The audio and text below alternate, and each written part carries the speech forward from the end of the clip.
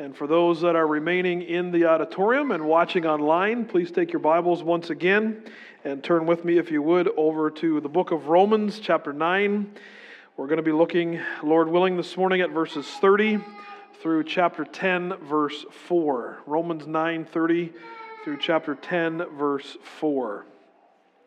Paul has spent the bulk of the letter up until the beginning of chapter 9, showing to his audience, primarily Gentile, but also with the influence of a Jewish Christian audience, that the only way of salvation is through God's grace and God's grace alone.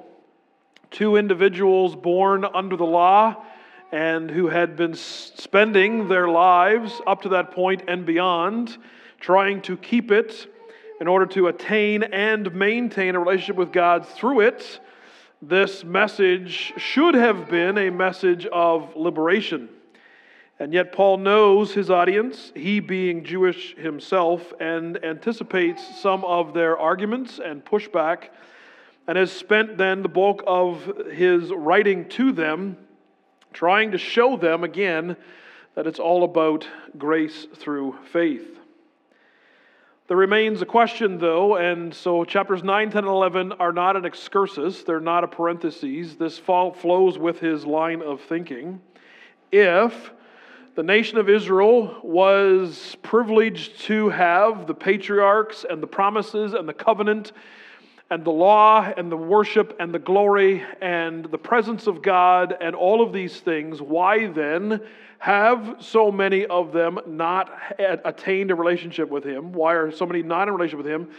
And now, post the Jewish Messiah, the Messiah for everyone, but the Jewish Messiah, Jesus Christ, the righteous, why do so few Jews believe in Him? Paul, as I'm looking around, I'm loving these promises.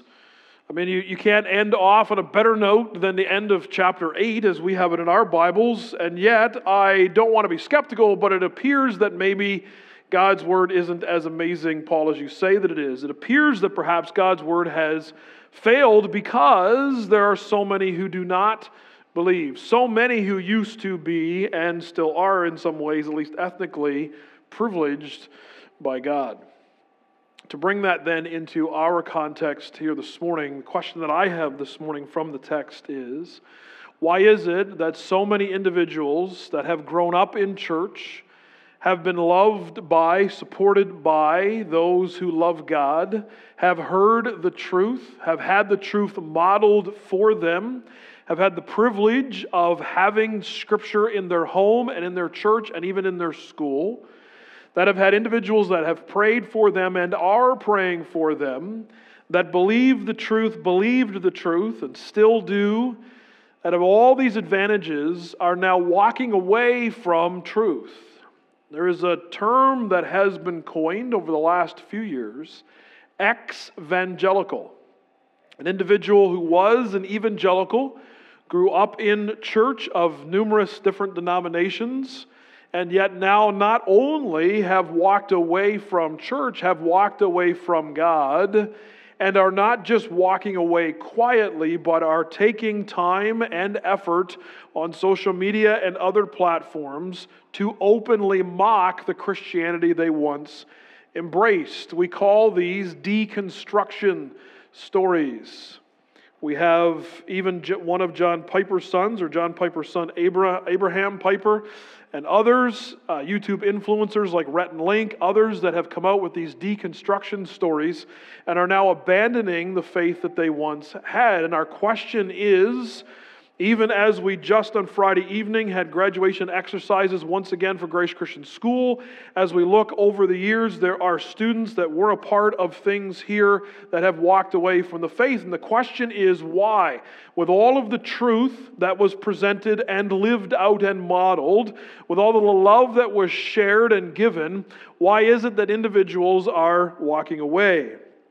The fastest growing demographic in Canada are the nuns, not N-U-N-S, but N-O-N-E-S. They are those that on a census, when asked religious affiliation, they would check off none.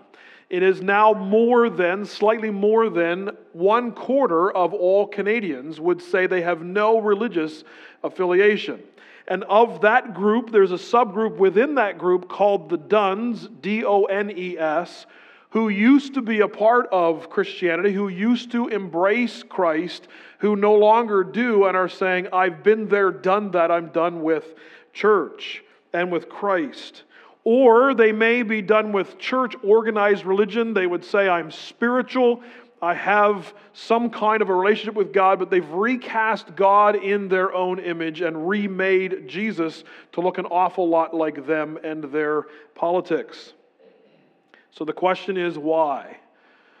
Why is this happening at Paul's time, and why is it happening in our day still today? Why does it look like, despite all the promises of God, all of the privileges afforded to individuals that have been around God and those in relationship with God, that there are individuals who no longer are walking with God and have a relationship with Him?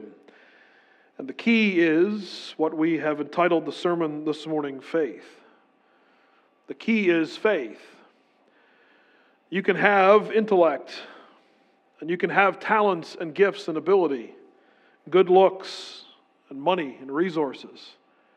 You can have the privileges of parents and grandparents and a legacy of faith. You can have the honor to be surrounded by truth and to be surrounded by the love and support of God and His people. And yet, what is the vital thing, what is the necessary thing, is faith. And this is what Paul wants to unpack for us. He has certainly shared with us thus far in chapter 9 the reality and the truth that mercy and grace are from God. God is in control of all things. God is sovereign over all things. And all things happen according to God's decrees. And yet Paul now turns his attention, so to speak, from God's sovereignty, if we can even put it that way, to human responsibility and say, so on a human level, what is the issue? And the issue is a lack of faith. We are going to see, hopefully for the rest of our time together this morning, there are only two options. Either we submit to God in humility, recognizing that we do not have all the answers, despite how amazing we are. We do not even know all of the questions, that we cannot, by our intellect and our talents and gifts and our hard work and perseverance and resilience, save ourselves, and we know that there is saving that needs to be done.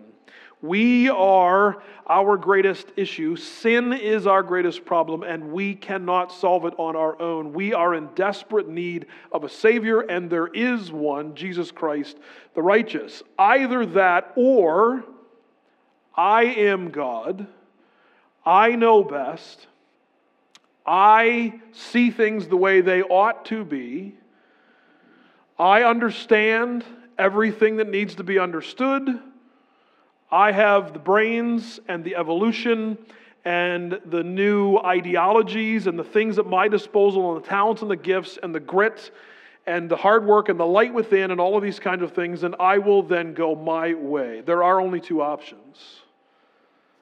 And again, I'm not coming at this morning from a place of detached indifference. My heart bleeds for those, as Paul did for his fellow Jews, for those that have abandoned Christianity. Far too often, I believe, they have abandoned what they think Christianity is and not actual Christianity.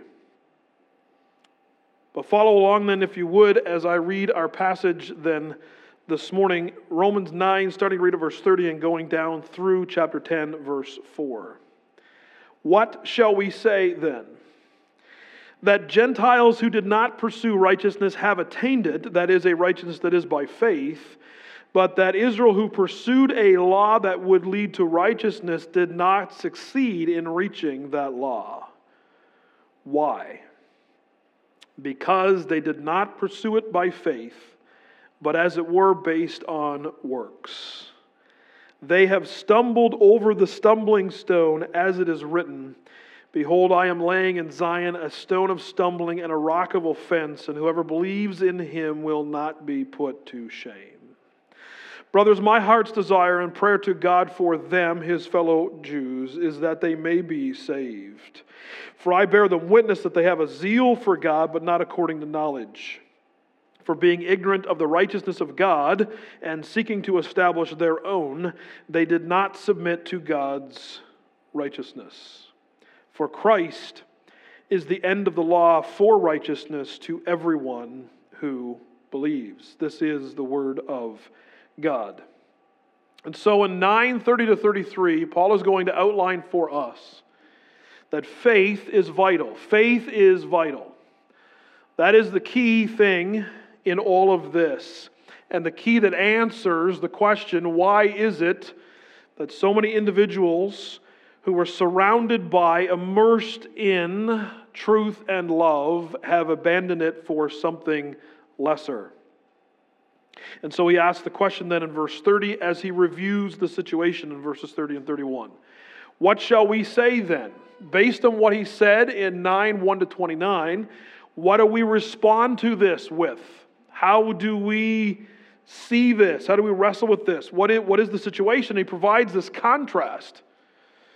The Gentiles were not pursuing righteousness, certainly not a righteousness to the glory of God. That is not to say that Paul believes that Gentiles never did anything good, although some Jews would believe that. But Paul's not saying that there weren't moral Gentiles. He's simply saying that Gentiles were not pursuing God's glory, but were pursuing their own glory. They were not submissive to the law of God. They did not follow the dietary restrictions and the other numerous restrictions, the Sabbath laws, and they did not celebrate the feast. They did not do any of this. And yet, somehow, they have attained righteousness. They have been granted God's righteousness and relationship with Him. They found something, Paul says, that they weren't even working for. And yet, conversely, Israel pursued a law that would lead to righteousness. They believed, and many still believe, that they, by the keeping of the law, would attain righteousness. The same righteousness that the Gentiles have, but they have it by faith. The Jews were looking to attain it by law, and yet they did not succeed in reaching that law. What Jew can say with honesty, I have always kept all of the law? Now, some have tried. One even met Jesus himself and said, I have kept all the commandments from the time I was young up until now. And yet we know that that is not true. And so this righteousness that we are looking for, that brings with it peace, compassion, actual tolerance, kindness, goodness, gentleness, truth, holiness, righteousness, actual love. This that we are striving for, that we are writing books about and doing podcasts and writing blogs about, and activists are protesting for, and all of these things that we are striving for, Paul says the Gentiles have it and the Jews don't. And the Jews wanted it, and in some cases we could say the Gentiles weren't even working for it. What is the difference then? And why does that not seem to make sense? The difference is faith. Because in the second place, in 32a, he says, this is the difference that faith makes. And this is one of the shortest sentences in this passage. Quite literally in the Greek it says, because not by faith, but by works.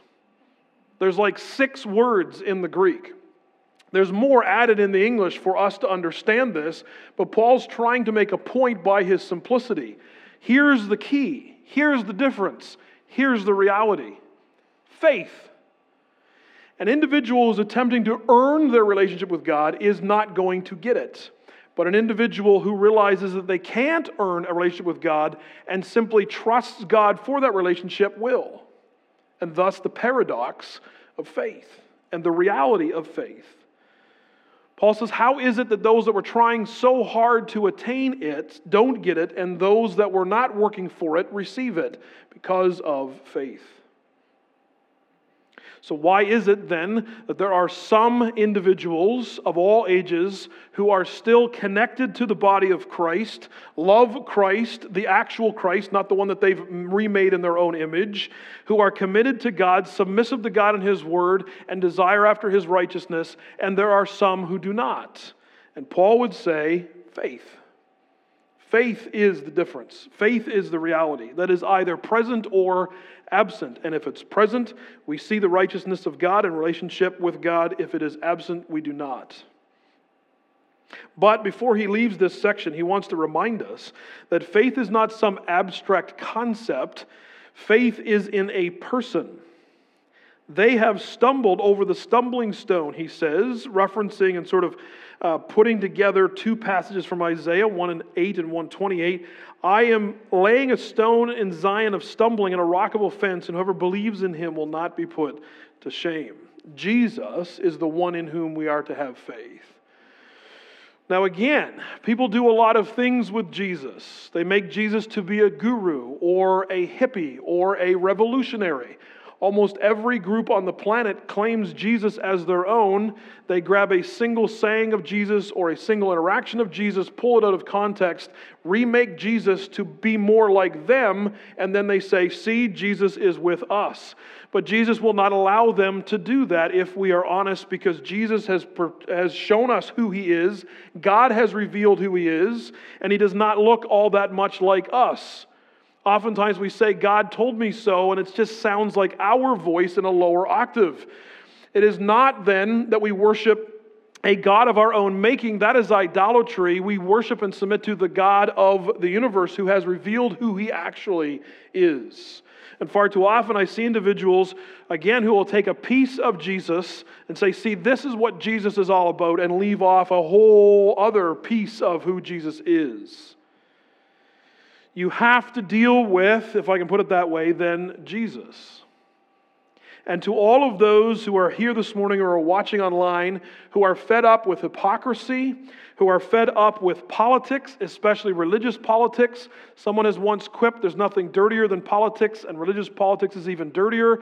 For those who are fed up with all of the sins of people who supposedly are followers of God, for those who are fed up with all of this, the reality is Jesus is the perfection that you are looking for. Jesus was never hypocritical. Jesus is love. He is the embodiment of the justice that you seek. He is God and very God in human flesh. Have people disappointed you? Yes. Have you disappointed people? Absolutely. But there is one who will never disappoint, and that's Jesus Christ the righteous. Not as you are trying to remake him to be in your image, but who he actually is. So faith is vital. And then we see in chapter 10, verses 1 through 4, as Paul continues this thought, that faith is a gift from God. It doesn't necessarily say that perhaps in this specific passage we've read Ephesians 2 during the liturgy.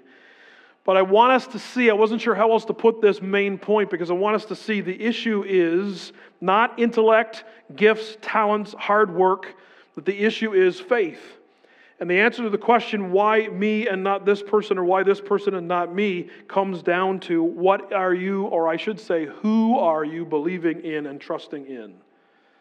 And once again, you notice that Paul reiterates his desire for Israel in verse 1. He is not intellectually detached or academically indifferent. There's no coldness in the heart of Paul. He smears what he said in 9:1. Brothers, my heart's desire and prayer to God for them, my fellow Jews, is that they may be saved. Paul's not trying to win a debate. Paul doesn't have a YouTube channel where the tagline is clickbait, Paul crushes the Jews, or Paul totally rocks this debate and crushes the leftists or the rights or whatever. This is not a political thing for Paul. This is not about scoring points or winning arguments. Paul knows that these individuals, apart from faith in Jesus Christ, are destined for hell as he was before Christ met him, and so he loves them, actually loves them. It is not about a notch in his belt, a feather in his cap. It is not about likes on social media or comments. He actually cares about people, and his heart beats for his fellow Jews. Now he has 3 sentences, all starting with the same Greek word in verse 2, 3, and 4. And so he's trying to lay out some points here for us as we close. First of all, Israel has zeal, but they lack faith. Notice what he says. For I bear them witness that they have a zeal for God, but not according to knowledge. If you were to look up zeal in the dictionary, you could probably find a picture of the Apostle Paul. If you did a character assessment of Paul, he had zeal and he had it in spades. This was an individual who held people's coats and sort of outer garments as they picked up large rocks to throw at Stephen and kill him for his faith in Jesus Christ. This was an individual that went to the authorities, the religious leaders on his own, and asked for letters to give him authority to imprison Christians, followers of the way, wherever he found them. If you want a cheerleader, if you want a champion, if you want somebody who's going to gravitate and take your cause to the next level, Apostle Paul's the one whose resume you want to be looking at. He had zeal. But what was he lacking? What he was lacking was faith. His knowledge was his own. My righteousness, my way of doing things, my way of thinking, myself, and not submission to God.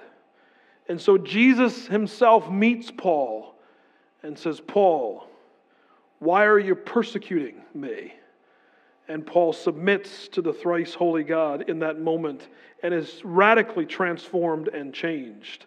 And now uses his zeal, which zeal in and of itself is not necessarily a problem, but he now uses that same zeal for the cause of actual truth and not the truths that he believed before. And this is what he says. If you today were to get on a plane, once that was allowed or able to take place, and you flew to the nation of Israel, and you walked into the city of Jerusalem, you would see the Western Wall, sometimes called the Wailing Wall, part of the foundation that Herod the Great built on that Temple Mount, all that remains of the temple from the time of Jesus. And you would see in the cracks between those stones written prayers. You would see individuals praying at that wall. If you want zeal, you'd be hard-pressed to find people more zealous for what they believe in than Jews today. And yet Paul says, but their zeal is without knowledge. It's not connected to the reality that they need to humble themselves and repent and have faith in Jesus Christ. Similarly, the zeal that some young people have to start these YouTube channels and podcasts and social media and try to destroy Christianity, the zeal they have to mock Christianity seems to overmatch the zeal that they used to have for Christianity. And yet, what is all that zeal directed towards? It's directed towards that which is against God, against humility, against faith in Him, and not for it. And Paul also says zeal's not the issue. The issue is that the knowledge they have is incorrect. They do not have faith. Verse 3, Israel has misplaced faith then. Where ultimately is their faith in? Who are they actually believing in? For being ignorant of the righteousness of God and seeking to establish their own, they did not submit to God's righteousness. Ultimately, as we have said, there are two options on the table that are open to us. Either we submit to God and to Him alone, and in humility repent of our sin and beg Him for His mercy and grace, or in our pride we establish ourselves as God and therefore follow truly ourselves and try to construct our own righteousness. It is either humility or pride. It is either submission or it is resistance and rebellion. It is either faith or it is a lack thereof. It is saying, I'm smart enough, I'm good enough, I'm talented enough, I'm pretty enough, I have enough, I know best. And Paul says, please understand you don't. He's sharing this throughout this whole letter and now shares it with us here again. Establishing your own righteousness is impossible. You don't have any. And so when you stand before the one who breathed you into existence, when you give account one day to your Creator, you will either stand there in His righteousness, the righteousness of Jesus Christ the righteous, applied to your behalf because of His mercy and grace, or you will stand in your own. Because you have none, you will be spending eternity in hell. This is not an easy message to preach, but it is a truth that we need to hear.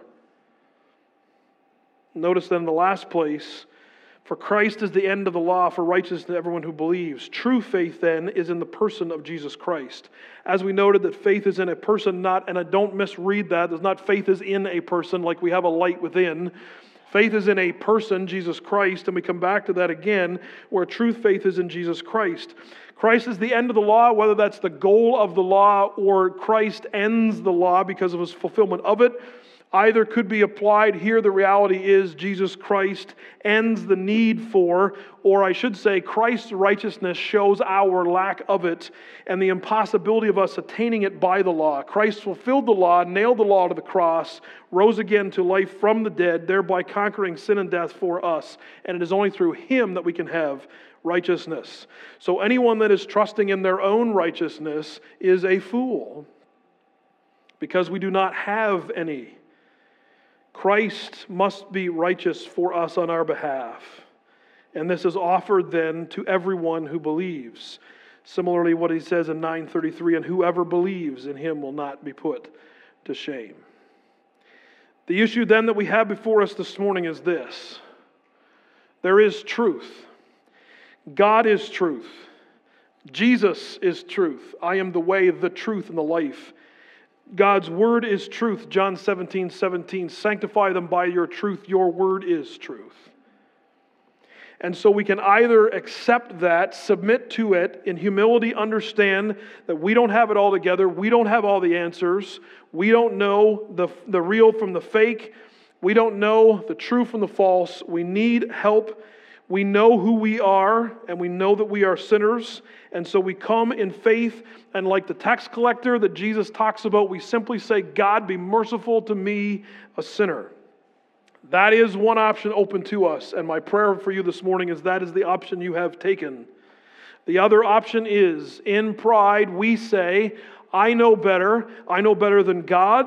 I know better than Jesus. I know better than God's Word. I know better than almost 2,000 years of Christian history, scattered with individuals, male and female, who are far more intelligent than any of us ever will be in this room or watching online, who have written extensively, who have walked through the same questions that you're asking and the same problems that you're facing, and have come up with answers that are deeply satisfying because they are true in God. But I know better than them, and at age 20 or 25, I figured it all out. In my pride, I know what I'm doing. I know what the truth is. Christianity is a sham. Christians are hypocrites. I will make my own way. I will figure it out on my own. And I have enough talent and looks and money and resources and grit and determination, and I will get there.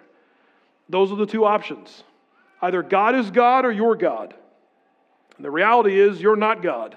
And one day you will realize that. My prayer is that you will realize that today.